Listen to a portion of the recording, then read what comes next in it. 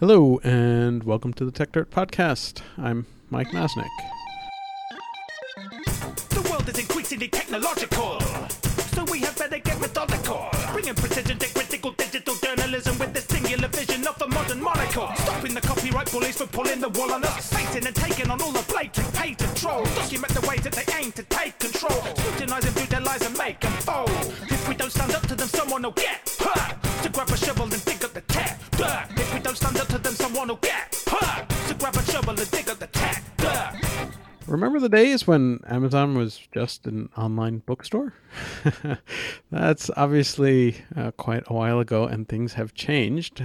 Obviously now it sells, well, basically anything and everything, and has become a major ebook player as well. And as we've noted in the past, it's now dominating the home automation, home assistant space with its Alexa device. But to me, perhaps no business that Amazon is in is quite as interesting as its cloud computing platform, better known as Amazon Web Services. As you probably know, if you're listening to this, a few years ago, or a while ago at this point, Amazon realized that it had figured out how to reliably run a massive number of servers, and further realized that it could rent out space and computing power and more on that system. It became not only a huge part of Amazon's business, but now powers a decent chunk of the web. And that became quite clear just last week when a big part of AWS, part of the S3 cloud storage system, had, a bit of a fit and basically stopped working.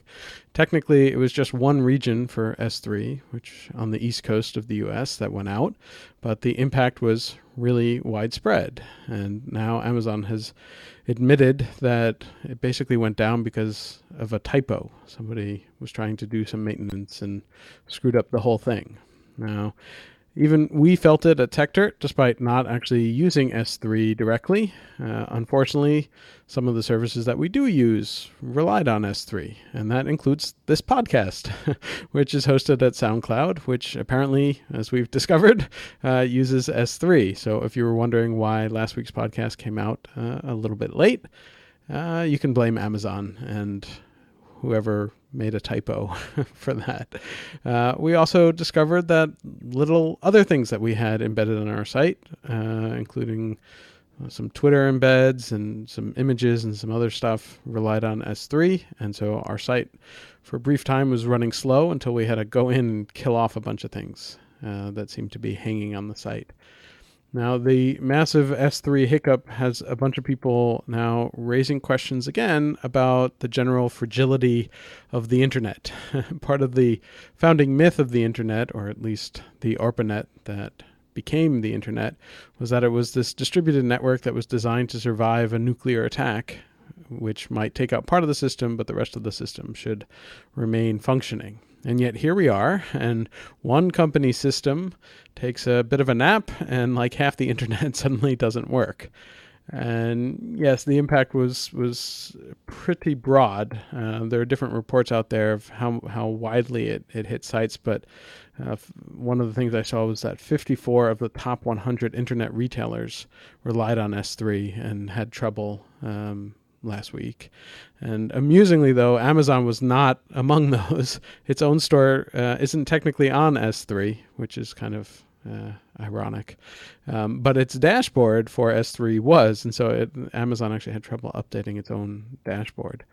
And of course, the problems went beyond just retail sites. Lots of other services, including services that plenty of other companies rely on to actually function, ran into trouble as well. So that included things like GitHub and Slack and Twilio, and apparently even Nest, which is owned by Google, which has its own platform, actually ran into trouble and wasn't functioning properly for some period of time, thanks to its own reliance on S3. So that outage is again sort of raising these questions about whether or not there are dangerous choke points on the internet, and has this amazing decentralized system that we all know and love become too centralized again? And then the question is, what should be done about that if that's the case? And is there anything that can be done about that? So here to discuss this, we have our usual co-host, Dennis Yang, and back after a long absence, Hirsch Reddy. Welcome back, Hirsch. Thanks, guys. So let's start with the first question, which is, were either of you guys actually impacted by the downtime? I already explained what happened with TechDirt, where we were, even though we don't use S3 directly, we still had some problems. But yeah, I mean, I have a startup, and we were directly affected by. So you use S3? We use S3. We are big customers of the whole kind of Amazon stack. Mm-hmm. And as a startup, we're about 10 months old.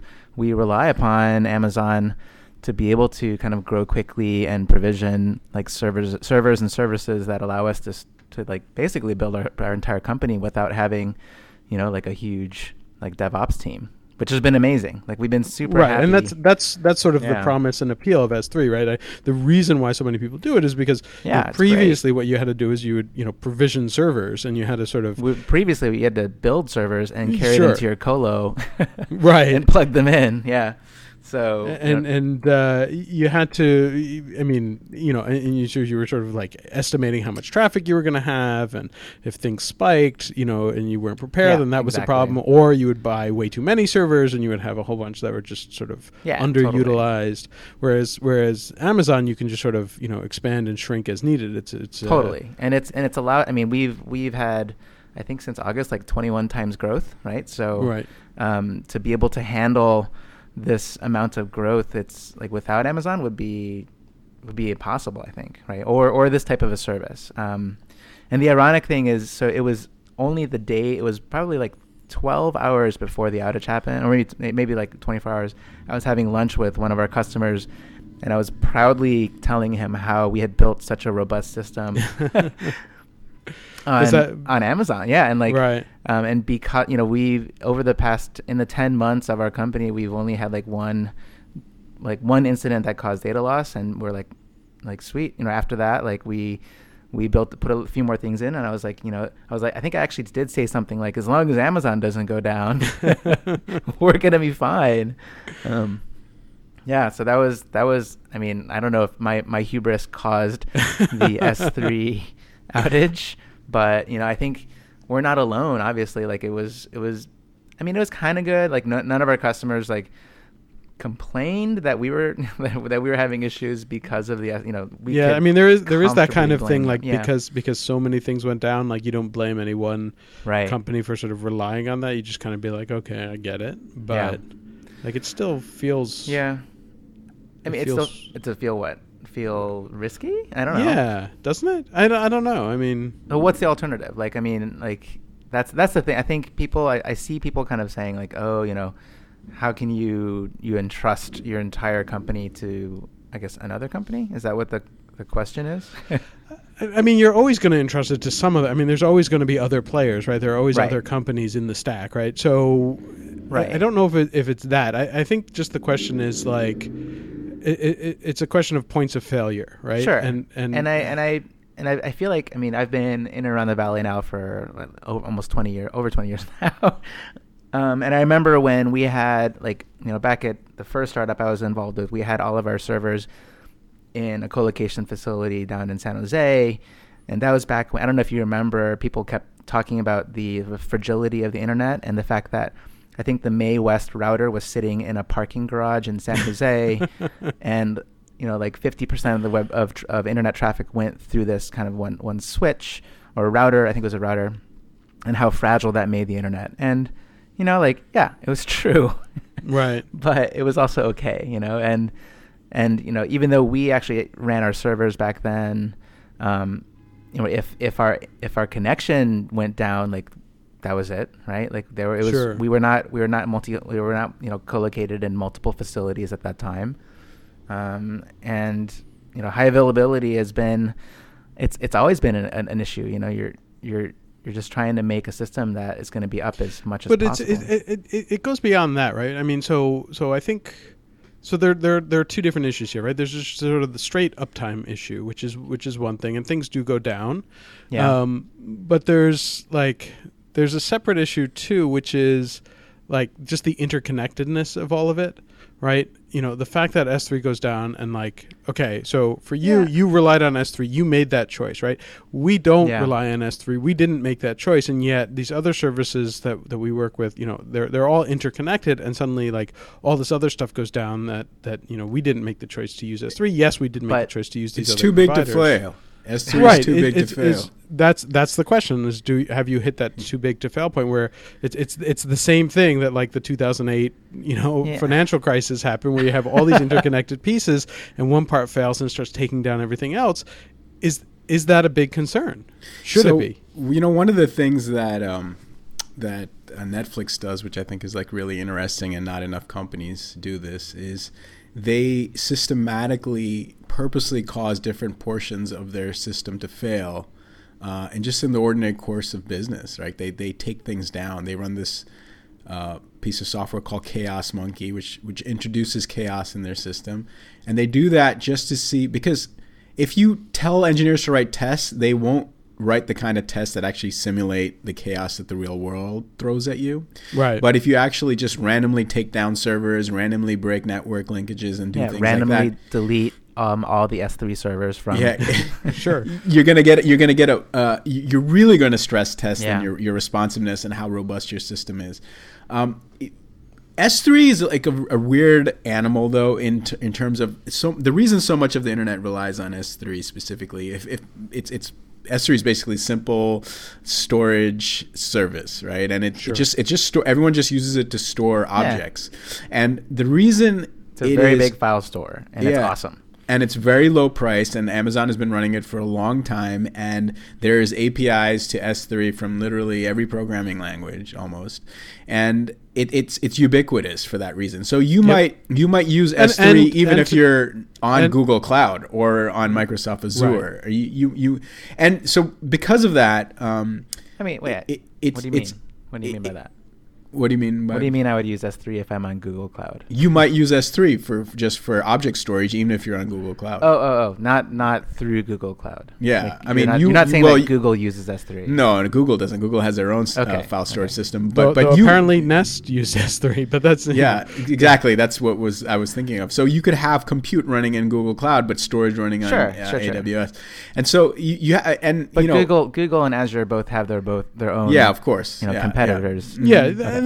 So, but I mean, there are competitors out there. But the other thing too is like S3 was also sort of the first of these really large scale like this, and so they're sort of they've definitely become sort of the default, right? It's the same thing as like and I saw somebody make a joke about this on Twitter where it's like the old joke used to be nobody got fired for buying IBM. It's like nobody got fired for using S3. Right. And so I think like multiple startups on their scalability slide will basically be like, are you guys scalable? It's like, we use Amazon.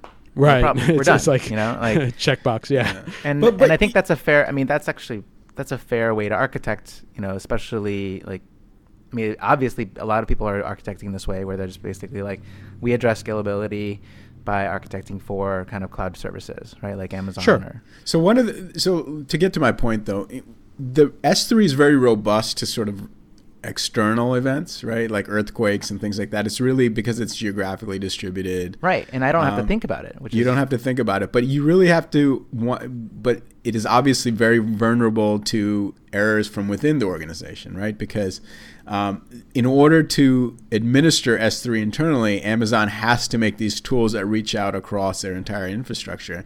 And those tools then are the source of the problems that you see, right? That when S3 goes down, it's because of a problem of one of those tools that's designed specifically to orchestrate all of S3. Now, if you wanted to, there is ways to sort of to minimize the impact of even S3 going down, right? And a lot of people have made these services that are S3 API compatible, so you can essentially if you have software that expects to write into S3, you can instead write into these other alternative services. Mm-hmm. But people typically don't use it because S3, ironically, is so very robust, and most people don't, in the ordinary course of business, feel the need to do that. And there's some very, very, very mission critical type things that people do where they will usually have some kind of on-premises kind of object storage, and then S3 is the backup to that. And then obviously if you have on-premises storage, then S3 going down doesn't take down your on-premises, right? Right. And so the situation is basically like, it's expensive though to do that. S3 is fairly reliable for the most part and very rarely has any problems. And if you really wanted to, it's entirely possible to build in fail safes or that where you would sort of switch over to some other system, whether it's on premise or even another competing cloud service or something else. But it's the risk of downtime or the likelihood of downtime, probability of downtime is so low, right. And the cost of building up that fail safe is so high that it's really not not worth it. It's not even that the cost necessarily is that high, but let's say that it's medium, right? Mm-hmm. It's just the cost of building redundancy in. The problem is the S3 downtimes are so rare that the return on investment for that over engineering that you do is very low. So right, I mean, but you'd have to be in a very critical space before that ROI is or that investment is justified. Right. I mean, like cross region, I think S3 is a checkbox you can do, but it's more expensive and people don't do it for some reason, but maybe people are now, right? So sorry. So what is the cross region S3? So that's basically you would. So if the S3 East goes down, it would automatically pop you over to a different region. Is right. Basically, it's like replication, right? And that basically would double or triple depending. They have so many regions. They have East, they have West, they have California, Oregon, Europe, for all of this stuff. So you could definitely replicate all of your data, but that of course would multiply your S3 cost by exactly that, the number of regions you replicate to, right? So right. Was the S3 outage for only a single? It was only region? U.S. East. It was right? East. Okay. Yeah, U.S. East was the which outage. is unfortunately when you create an S3 instance, it's the default instance that they choose for you. Even though we're on the West Coast, I don't know why they default it, but it is what it is. So right? You're using S3 East. Yeah, US we were East. using S3 East. For one of our applications, we were using S3 West, and that one was fine. But then here's the other thing, though. I think a lot of Amazon services depend on S3.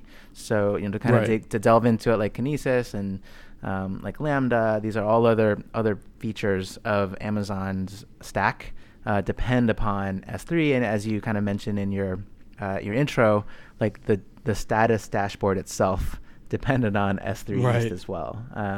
So I'm curious. So what went down was the entire region, or just like an availability zone? I mean, basically you could not connect to S3. You could not, which means you couldn't even access any assets there. You couldn't, copy anything, read anything, anything that touched S3. Your S3 instances on East were broken, right? So I just explain for us, so what's the difference between? So I guess at the global level, there's S3. You think of it conceptually as a cloud service, but it's divided by regions. Big cloud service. So it's divided by regions. Yeah. But then within regions, you have availability zones. How are they different from regions? What do you mean? How or what? It's it. It's just a region, right? S3 has I don't know physically how they've architected it. But so I think there's actually within a region there's actually several physical locations. Sure, probably. So I think the way it went down. I think the way that it went down must have taken everything out of multiple data centers in order for the S3 to go down. Right. Well, it wasn't like a data center went down, right? It was like they basically took everything offline effectively. I think. Right. And I don't know how many data centers like the S3 East region actually physically means, and that's something that we could. If someone from Amazon wants to chime in, I don't know if they make that information public. And I don't actually care really. Right. That's the whole point of cloud is that you don't care. You don't even care that there is a data center, right? It is a little bit odd, honestly, that we have to choose between East, California, Oregon, Europe. I kind of want to just be like, I want to just put it in S3, and you guys figure out the availability, all that stuff. That is a little strange. I hadn't realized it does feel a little bit like I don't, and that's, I think, most developers, when you create the S3 bucket, they ask you which region, and you're like, I don't know. And there are there's different prices per region. Oh, really? Yeah. So I think, the S3 East costs different than the Oregon, which costs different than the Europe. That's or whatever. Yeah. weird. Yeah. So There's actually several. Well, at least there's at least two. there's US there's East. Northern Virginia, Yeah. East Ohio. There's Yeah. Oregon, which is U.S. West, Northern California, Canada, EU, Ireland, London, Frankfurt, Singapore, Tokyo. Yeah. So, and every single region has a different price. Huh.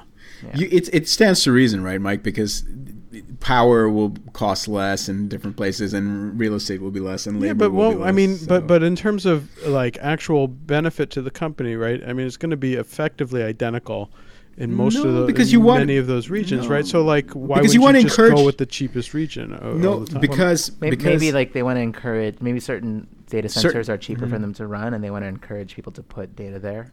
Exactly. Right, so- And if you're not sensitive to the latency to local customers, so for example, a data center Sure. in Switzerland might be very, very Sure, expensive sure. to run. I mean, and so, there are cases where yes, like if you're talking about like streaming video and you want like Mm-hmm. low latency or like video games or things like that, I could see that.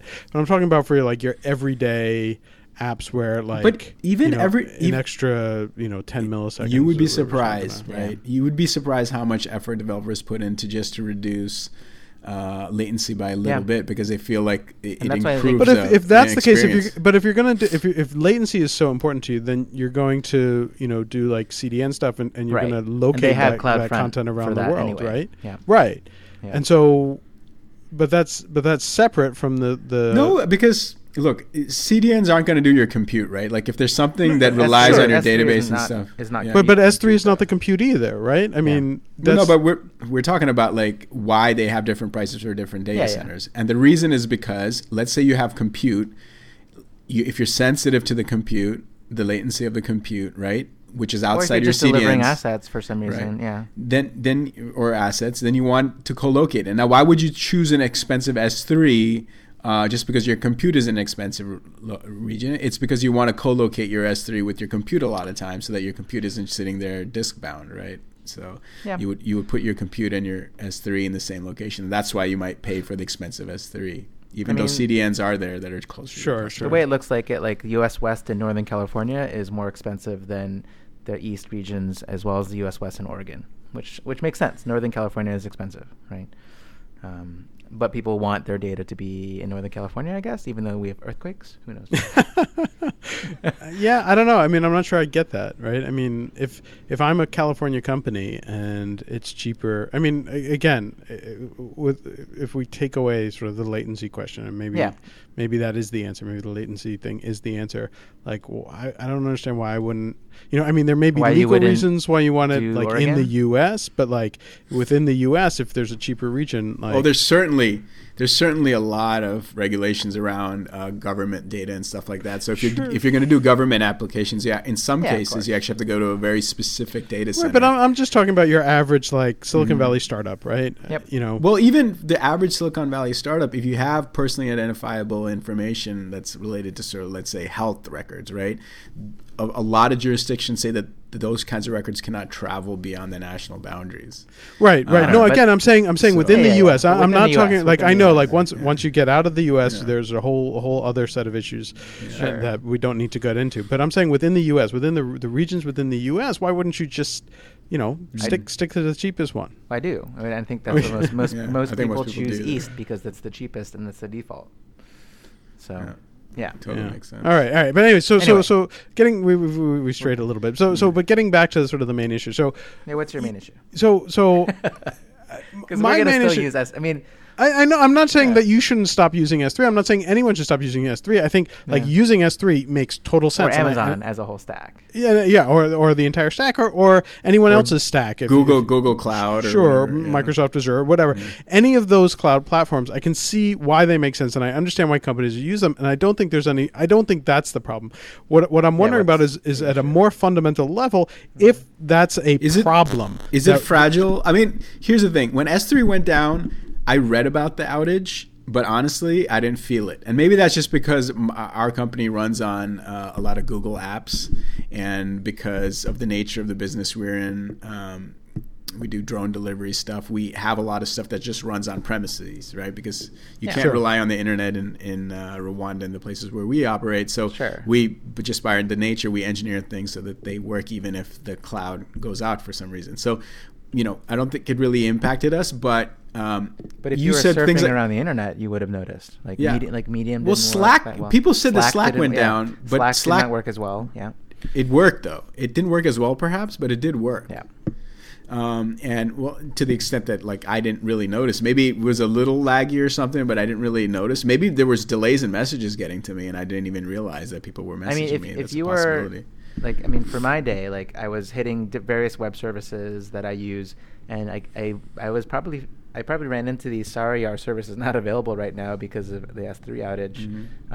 Like a good half dozen times. There were a lot of websites. Yeah, and I mean, and we definitely had issues. I mean, one, like this podcast we released it a day late because we couldn't get it to. We could get to SoundCloud, upload, but we couldn't. It wouldn't process. It would upload, but it wouldn't process it. And then and we had other issues where the site was just slow, and we had to kind of go through and figure out like which of these stupid services are causing the slowdown, and we just assumed that it was because of S3. But my point here is something different, which is I want to take a further step back, and so if I'm someone who wants to cause trouble, say I'm a foreign hacker who wants to take down the U.S. internet, right? Like to me now it's like S3 is a huge target. But I don't think it's vulnerable in the way that you think it is. So in order for someone like that to take S3 down, the ways that you can do it externally are limited. Well, let's say the ways you can do it externally physically are limited because it's so distributed physically. But let's say, okay, you presuppose they're a hacker. So they hack into the Amazon organization and they get the credentials for one of these ops people, right? And now they're going to, using their hacker skills, they're going to use those credentials to execute some like nefarious commands, right? I think there's a lot of barriers to that. One is I think they would probably have to be an ex-Amazon employee to even know what to do.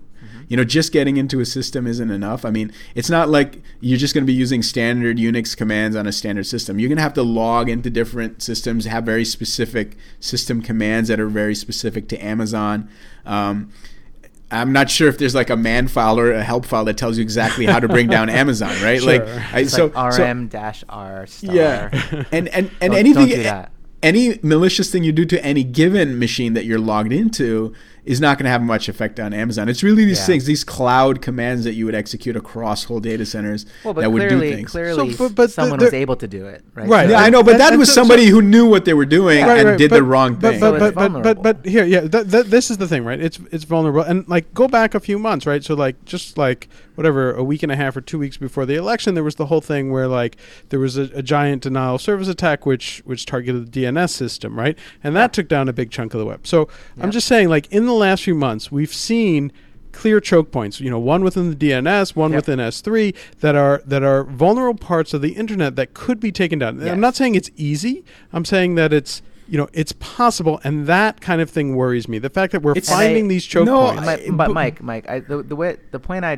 tried to make kind of earlier was these choke points have always been around. They keep it's always been this story, right? If it wasn't Mae West, it was whatever, another vital connection to the internet. The stories are usually written the key to the internet sits in a parking garage somewhere, and someone. Sure, I mean, blows no, up I that don't think building, it's. the But the thing is, internet goes down. no, I think you guys are. Here's the thing. It's not even a choke point. Look, some services go down. The internet chugs along. Email is going fine. People are still messaging. So, do things get a little bit slower? Yes. I mean, the thing about the internet being robust is it's not robust in the sense that it stays at 100%, real time, 1 millisecond lag all the time. It's just that most functions work most of the time. I mean, do you remember the days of lag? Lag. Yeah, and that's exactly. You'll have a little deterioration, but things will go on. And to be completely honest, does that necessarily need to be the case? Yes, all of these examples have been minor inconveniences, maybe, slightly larger for people who really relied on them. But what I'm worried about is we keep saying it's no big deal. It was out for a few hours and a couple of these services but there are real choke points and we're seeing them. Yeah. And I worry that people are just okay, that sucks, but it's okay, a couple hours vacation, Yeah, but it was 4 hours, and it's pretty impressive to think that, this thing that took down a lot of services that affected so many things was kind of repaired and put back together in 4 hours. That's I cool mean, too. my reaction is like, why does it take 4 hours Yeah, to that's figure out true. that you I took mean, a we- bunch of machines offline? we, right? we kind of when it went down, we were like, it should be back up in like half an hour. But Sure. But you know what? To be completely honest, like that's almost like that's definitely not the worst case scenario. Worst case scenario would be 100 malicious hackers taking things down. But it was why 100? Like yeah. But in terms of 100 like hackers. but like in terms of how bad things could be in terms of mistakes, I mean, this was a pretty bad mistake, right? Like it was the kind of tools at scale and somebody using that type of a tool and really fucking up. It wasn't a machine it wasn't a command that took down one machine. It had a cascade Nor was it effect. like hackers that came in and did it either, right? Which is fine. Yeah, and so I think the way to think about it really is that, you know, people are going to complain, but actually the system was pretty damn robust. I mean, if you want to take an analogy, like a big part of the internet went down, of computing infrastructure went down, and the internet was much more resilient than, say, the banking system was to, collateralize debt obligations, right? Like those did way more damage. Like, you know what I mean? Like it's not even close. Like we're back now, 36 hours later, nobody even 72 hours later, nobody even remembers. I mean, they remember in the sense that I it's remember. But you know what I mean? But it wasn't like years of repair. Pain, And exactly. the It's not even weeks. The crazy it's not thing even weeks. is It was like a day. The S3, the service level agreement, the SLAs for S3 is 3 nines, right? And like 99.9% uptime. If Amazon does better than that, they're not going to give you any credit.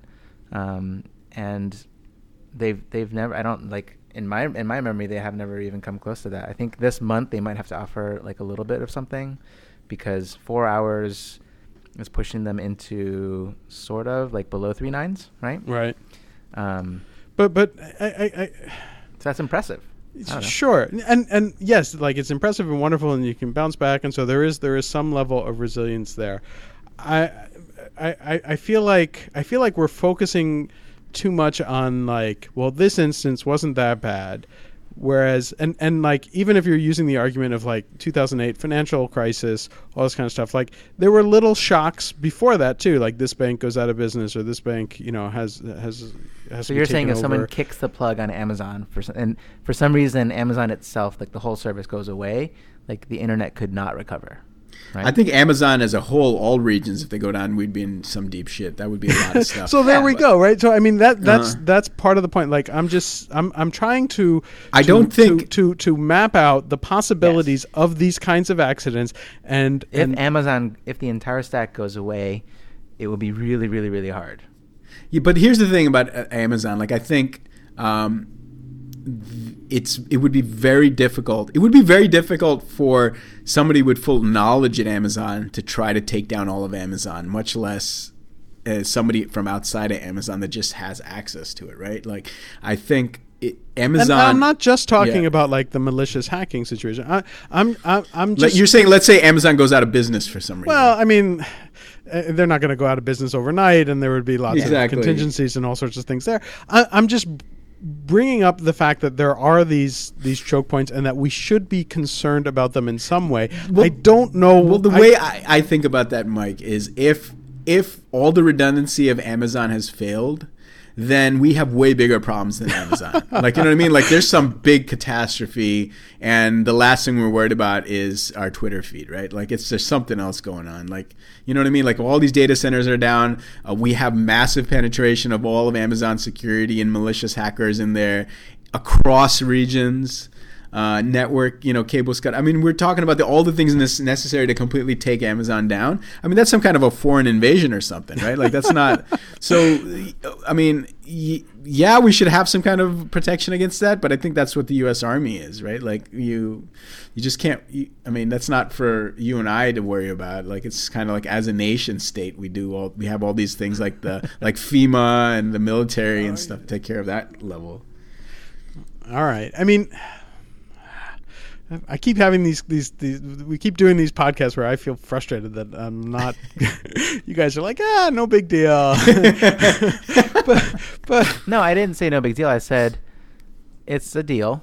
I mean, it's worth discussing. I'm sure there's a lot of people having the same conversation, and I think it's worth sort of, I don't know if the word debunking is too strong, but it's worth having a discussion about it and soberly looking at whether it really is an issue. So here's the thing. Like, I absolutely agree with you guys that the likelihood or probability of a catastrophe that is long lasting and tough to recover from. Mm-hmm. That's a very low probability event, but it's a non-zero probability event, right? And so my concern is at least thinking through these things, and the fact that when it's like a like a monoculture kind of issue, right? When you have so many things reliant on a single factor that can fail, even if it's unlikely or rare or low probability, it can fail, and that. It still concerns me, and I think that it has to... Philosophically, I completely agree with you. I see what you're saying now. It's kind of like the anti-GMO argument, which is that in nature, there's so many varieties of wheat that any one given variety might be vulnerable to one particular disease. It's the banana problem. Yeah, exactly. But not all the varieties won't have the problems. And the problem with a monoculture of a single crop is that one issue will spread like wildfire and take out all the crops. So I do understand what you're saying there. In other words, if we had 50 or 60 different cloud service providers in place of where Amazon is right now, then any given hacker would only be able to compromise 1/50th or 1/60th of the entire sort of data center business. They wouldn't be able to sort of hack into all of these 60 different organizations with different security protocols, etc. Whereas now they just go to the one place, they compromise Amazon, and it feels like that's all they need to do. So I do understand what you're saying there. I'm wondering, but even if you consider that, what is Amazon's market share? If you think of Amazon's market share in terms of cloud computing, then it seems like it's very, very high, right? But the thing is, computing as a whole, I googled it. I was just doing that too, but you're faster than me. Yeah, my Google says Amazon has a 45% share of the public cloud infrastructure market. Wow, I thought it was even more than that. But what I was going to suggest is that most computing is still not in the public cloud. There's a lot of on-prem stuff, and a lot of very critical stuff is scattered across many, many organizations. And I think maybe it is worth considering this, because in the future, probably all that stuff will migrate to public clouds of various sorts. They probably won't all go to Amazon. Some will go to Microsoft, IBM, etc. But right now, as it stands, there's still a lot of the workload that's being done within enterprises, right? And in their own corporate, I don't know if the word data center is too grandiose for the kind of room they just set aside to put some servers in, but let's just call it a corporate data center, right? Like, there's these corporate data centers that run jobs, and banks, for example, do a lot of that still, right? A lot of governments do that. So all of Amazon going down, yes, it's a problem. Is it the critical IT infrastructure of the country? Not yet. Maybe in the future, yes. Certainly there's a huge data center that's called the GovCloud data center that Amazon is using to target business from governments. And these are supposed to be hardened data centers from both the perspective of physical access and physical security, as well as sort of some higher grades of sort of your digital security as well. But you're right in the sense that those GovClouds would be vulnerable to a hacker if Amazon was compromised, right? Because then it would be kind of... Sure. Although I wonder if they do segment out GovCloud from the rest of the IT administration. It would stand to reason that they might, because otherwise all of their IT workforce across all these regions would have to have the same kind of sort of government scrutiny as the ones who just work on GovCloud. So I actually think the GovCloud stuff would, unless you compromise GovCloud specifically, you probably compromising Amazon in general doesn't necessarily get you as a hacker into the GovCloud. Yeah, but and again, it's not just the hacker issue, and so I think that makes sense. But there's the second level of it too, which is, so that's the first level. The second level of it is just the interconnectedness of the instability, right? And I think you can think about that in this way, right? So there's a lot of different. So one of the things that happened, when Amazon went down, is that the Amazon dashboard went down too, because it depends on Amazon services. And not only did Amazon dashboard go down, but other people that run these kind of third-party dashboards, like they went down as well. I can't remember them off the. Dennis, you can probably help me. Or are they called StatusCheck.io or something like that? But there's like different kind of third party. Yeah, a whole bunch of third party things. Yeah. And so all these things go down, and so that from that point of view, the entire it feels like if you're using different Amazon components, even though a lot of your infrastructure is still up, none of the system as a whole will work, because at least one part of your, even if it's 100th part of your system, it goes down, right? So I think that's what you're referring to. And you can't rely on all your vendors who you rely on anymore, because you don't know which of them is now sort of depending on Amazon. So I understand what you're saying. But the way I guess you can think about that is people are making services now in a way where they don't hard fail anymore, right? It's like this when you do like service oriented architectures, like you there's some compute that, or some tasks that obviously like hard fail when even a small part of it doesn't work. But like a lot of times people are now making, like, say you have a web page, right, that has like 50 different things that are going on it. Like maybe you have like a little counter in one place, maybe you have a bank balance somewhere else, maybe you have a customer profile with a photo in another place.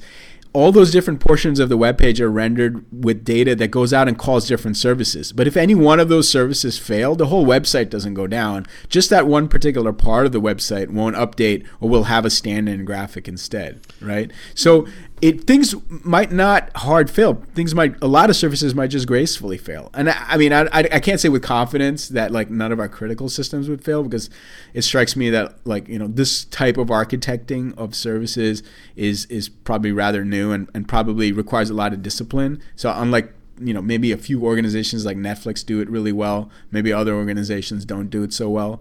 But I think most websites do have this philosophy when they're building their services, simply because even if Amazon as a whole doesn't fail, their different services end up failing for other reasons. I mean, privately within their own enterprise, right? And if they were constantly hard failing because of one service or another was going down, their website as a whole would not be robust. And for that reason, they generally, most people who do these SOA type of architectures really do make them so that they gracefully coexist when one or more services are down. Now, if 90% of the services go down, probably then you have a problem. But if we're postulating that the fragility that you're talking about is because of some loose links between vendors, then the hard fails won't necessarily cascade all over, right?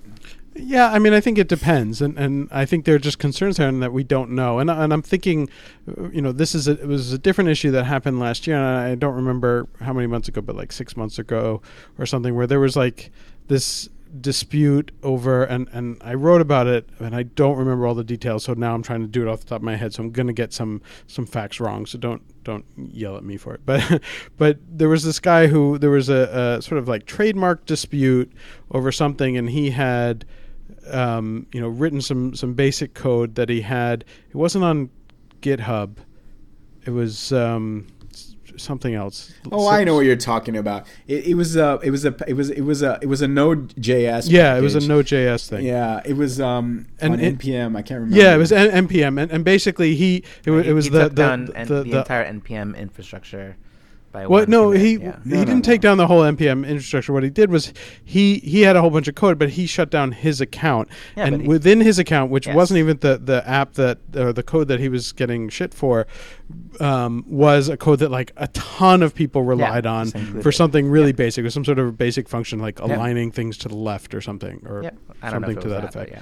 And then that took down a whole bunch of stuff just because he took down his account. And so I'm sort of thinking of that kind of issue, because so much stuff relies on so much other stuff, and and relies on so much other stuff, and nobody has any, and you can say that some of the responsibility there is on the developers to know kind of what it is that they're relying on, and whether or not they should rely on something like that could be disappeared.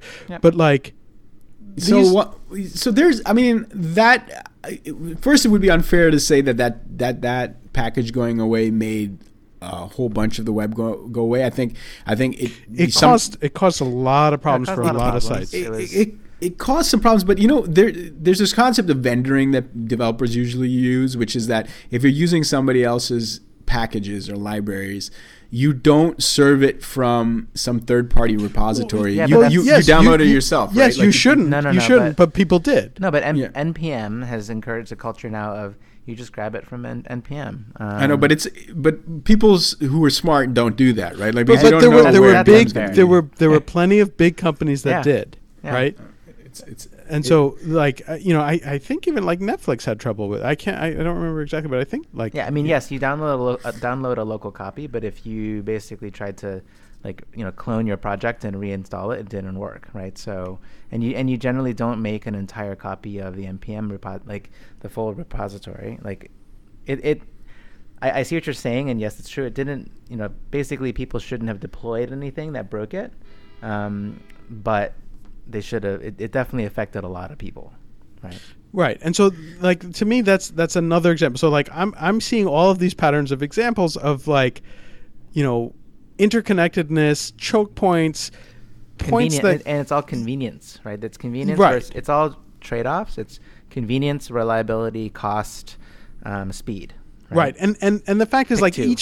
each of these right, each of these examples, like, were sort of, caused problems for a few hours and then went away, and we recovered fairly gracefully from them, and there were no Yeah. serious issues. And that's kind of the amazing thing, isn't it? Like, yes, and that's we have wonderful. problems and we But fix is them. that always going to be the case? And I just, like, I worry that mean, we're always, like, it will now be we're getting until it's not. right. Well, that's the thing. So we get into this pattern where we're like, okay, yeah, it sucks for a few hours, and, like, well, I guess we're not gonna use Slack but today it- or whatever, right. for a few hours. But, like, But isn't that how, like, everything is? It's like, yeah, things break and we fix them. Right, and but then people shouldn't- worry, oh shouldn't- my God, is it going to break forever? It's like, yeah, it could, but it won't be forever unless it's forever, right? But shouldn't, I don't know, I feel like people should be thinking through this issue at a more fundamental level so that we can actually prepare for that before everything Yeah. breaks. Yes. Oh, yeah. I mean, that's great. And I think that sounds. That was so condescending. You're like, oh, little Mike, that's so cute. You're and- concerned about these things. No, and like Mike Land sounds like an amazing place to come and play, right? Like, and then while you're at it, like, check out the unicorn rides are awesome. Oh, come on. No, I mean, that's a little, so it's a little condescending, but, like, I mean, it's kind of like it's a balance, right? Like, how much time should we spend, building full high availability redundant systems? Like, yeah, we lost 4 hours on the other day because of the S3 thing. Is it going to happen again? Like, we put in some measures, like, okay, if S3 goes down again, we now have a thing that we can do to not be affected anymore. Like, what should we have spent time thinking about a problem that might have happened?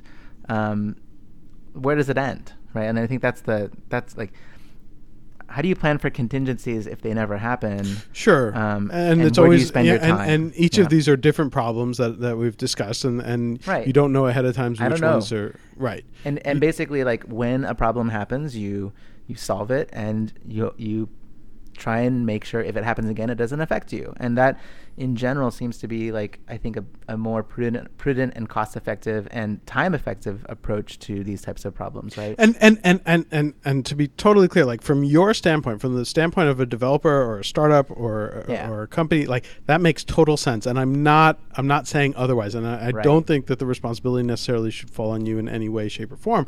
I'm talking about just But from a larger the world. the world perspective of Yeah. if we are relying so much on the internet these days, and we are, and that keeps increasing, Yeah. shouldn't the system itself Yeah, and I be So- more prepared for those? and I think that's okay. So let's talk about it. The system being Amazon, right? Like, so shouldn't Amazon be more resilient or durable to this type of an issue? Of course. And this issue, if you call it, they violated this month's SLA for S3, which is a 10% credit. Like, that's an expensive issue for them. I'm not sure if they actually validated, unless it's, are they 99.9 Yeah, or they're 99%? 99.9% is when yeah. their SLA refunds kick in, right? So they're gonna. This is a monetarily expensive issue for Amazon to handle, and it would be cost effective for them to go through and make sure this doesn't happen again, right? Mm-hmm. And I think that's great. Like, that's what it's for. And hopefully a single person making a typo at Amazon won't be able to take down the entire US East S3 cluster ever again. Someone will, and something will happen again, Right. No doubt.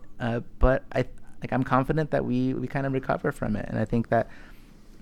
Obviously, I think it's totally like a balance, right? Like you look at your systems and you try and think, you look at your overall thing and you're like, okay, well, if that little tiny thing that's really, really fragile breaks, like the entire system is going to fall down, and it's worth it for me to address it before it ever happens, because I think it's reasonable to expect that someone might do that, right? Okay, do it. I don't know. There's no hard and fast rule. The other thing, to really think about, Masnick, about talking about this stuff is that, we all know banks being too big is a huge issue for this economy. Mm-hmm. That's been proven now, right? And how has the government reacted to that? Like, what type of rules that really make the situation better have we seen? And the answer is not many, not any. Yeah, none. And a lot of really counterproductive rules, in fact, Sure. that make the banks grow even bigger. The problem a lot of times with this is almost like, this is a really bad situation, but it's better than the other situations.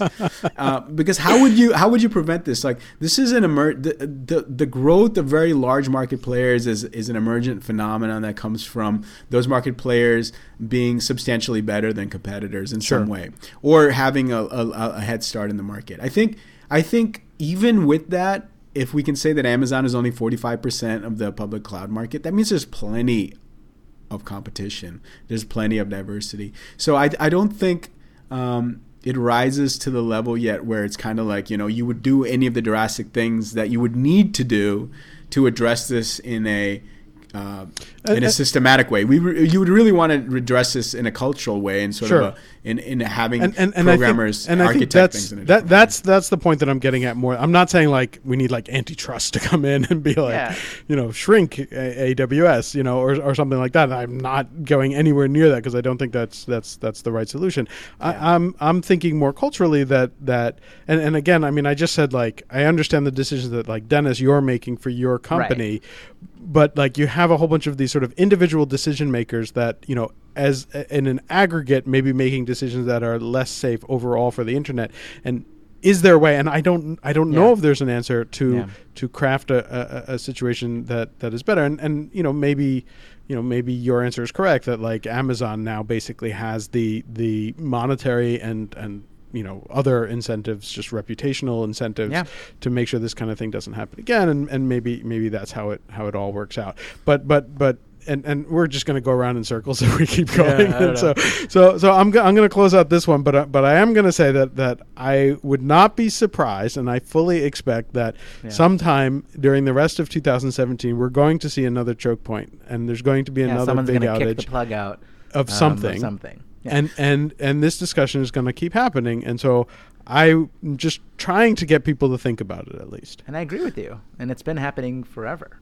By the way, while you guys were having that longer discussion, I looked up the NPM package. It was called LeftPad, and all it did was it made it hard for people to update their programs. So it didn't break any running programs. It broke the development process, I think, for a lot of developers. And it was 17 lines of code. 11. It was 11 lines of code, but My Google says 17, but maybe there were white space lines. Yeah, but apparently React, which is a very popular web framework, used it, and that was how most of the run-on issues were. Right. A lot of people use React, but it broke. Anyway, it's just an example of things that are sort of threaded throughout and that are dependent on other things that people don't even realize where there's potential problems. And I'm just concerned about that, because thanks for your concern. That's my job, is to be concerned about these things. And by the way, the package was taken off because of the developer had a trademark dispute. Yes, with Kik. Yeah, and then the NPM the package maintainers sided with the company. And then there was a whole dispute then, because then he took it down, and then NPM actually cloned it and put up. So it's all lawyers' fault. So. There was a whole bunch of other stuff related there, but we're already the lawyer's going to kick out a plug somewhere. Anyways, yes, let's blame the lawyers. That's how we conclude today. It's always going to be the lawyers' fault. Anyways, all right. We're beyond where we normally go, and so this was a good discussion. Thanks, guys, and thanks everyone who's listening. And we'll be back next week again with something else. Thanks, guys. Bye. To grab a shovel and dig up the tap. If we don't stand up to them, someone will get. To grab a shovel and dig up the tap. If we don't stand up to them, someone will get. To grab a shovel and dig up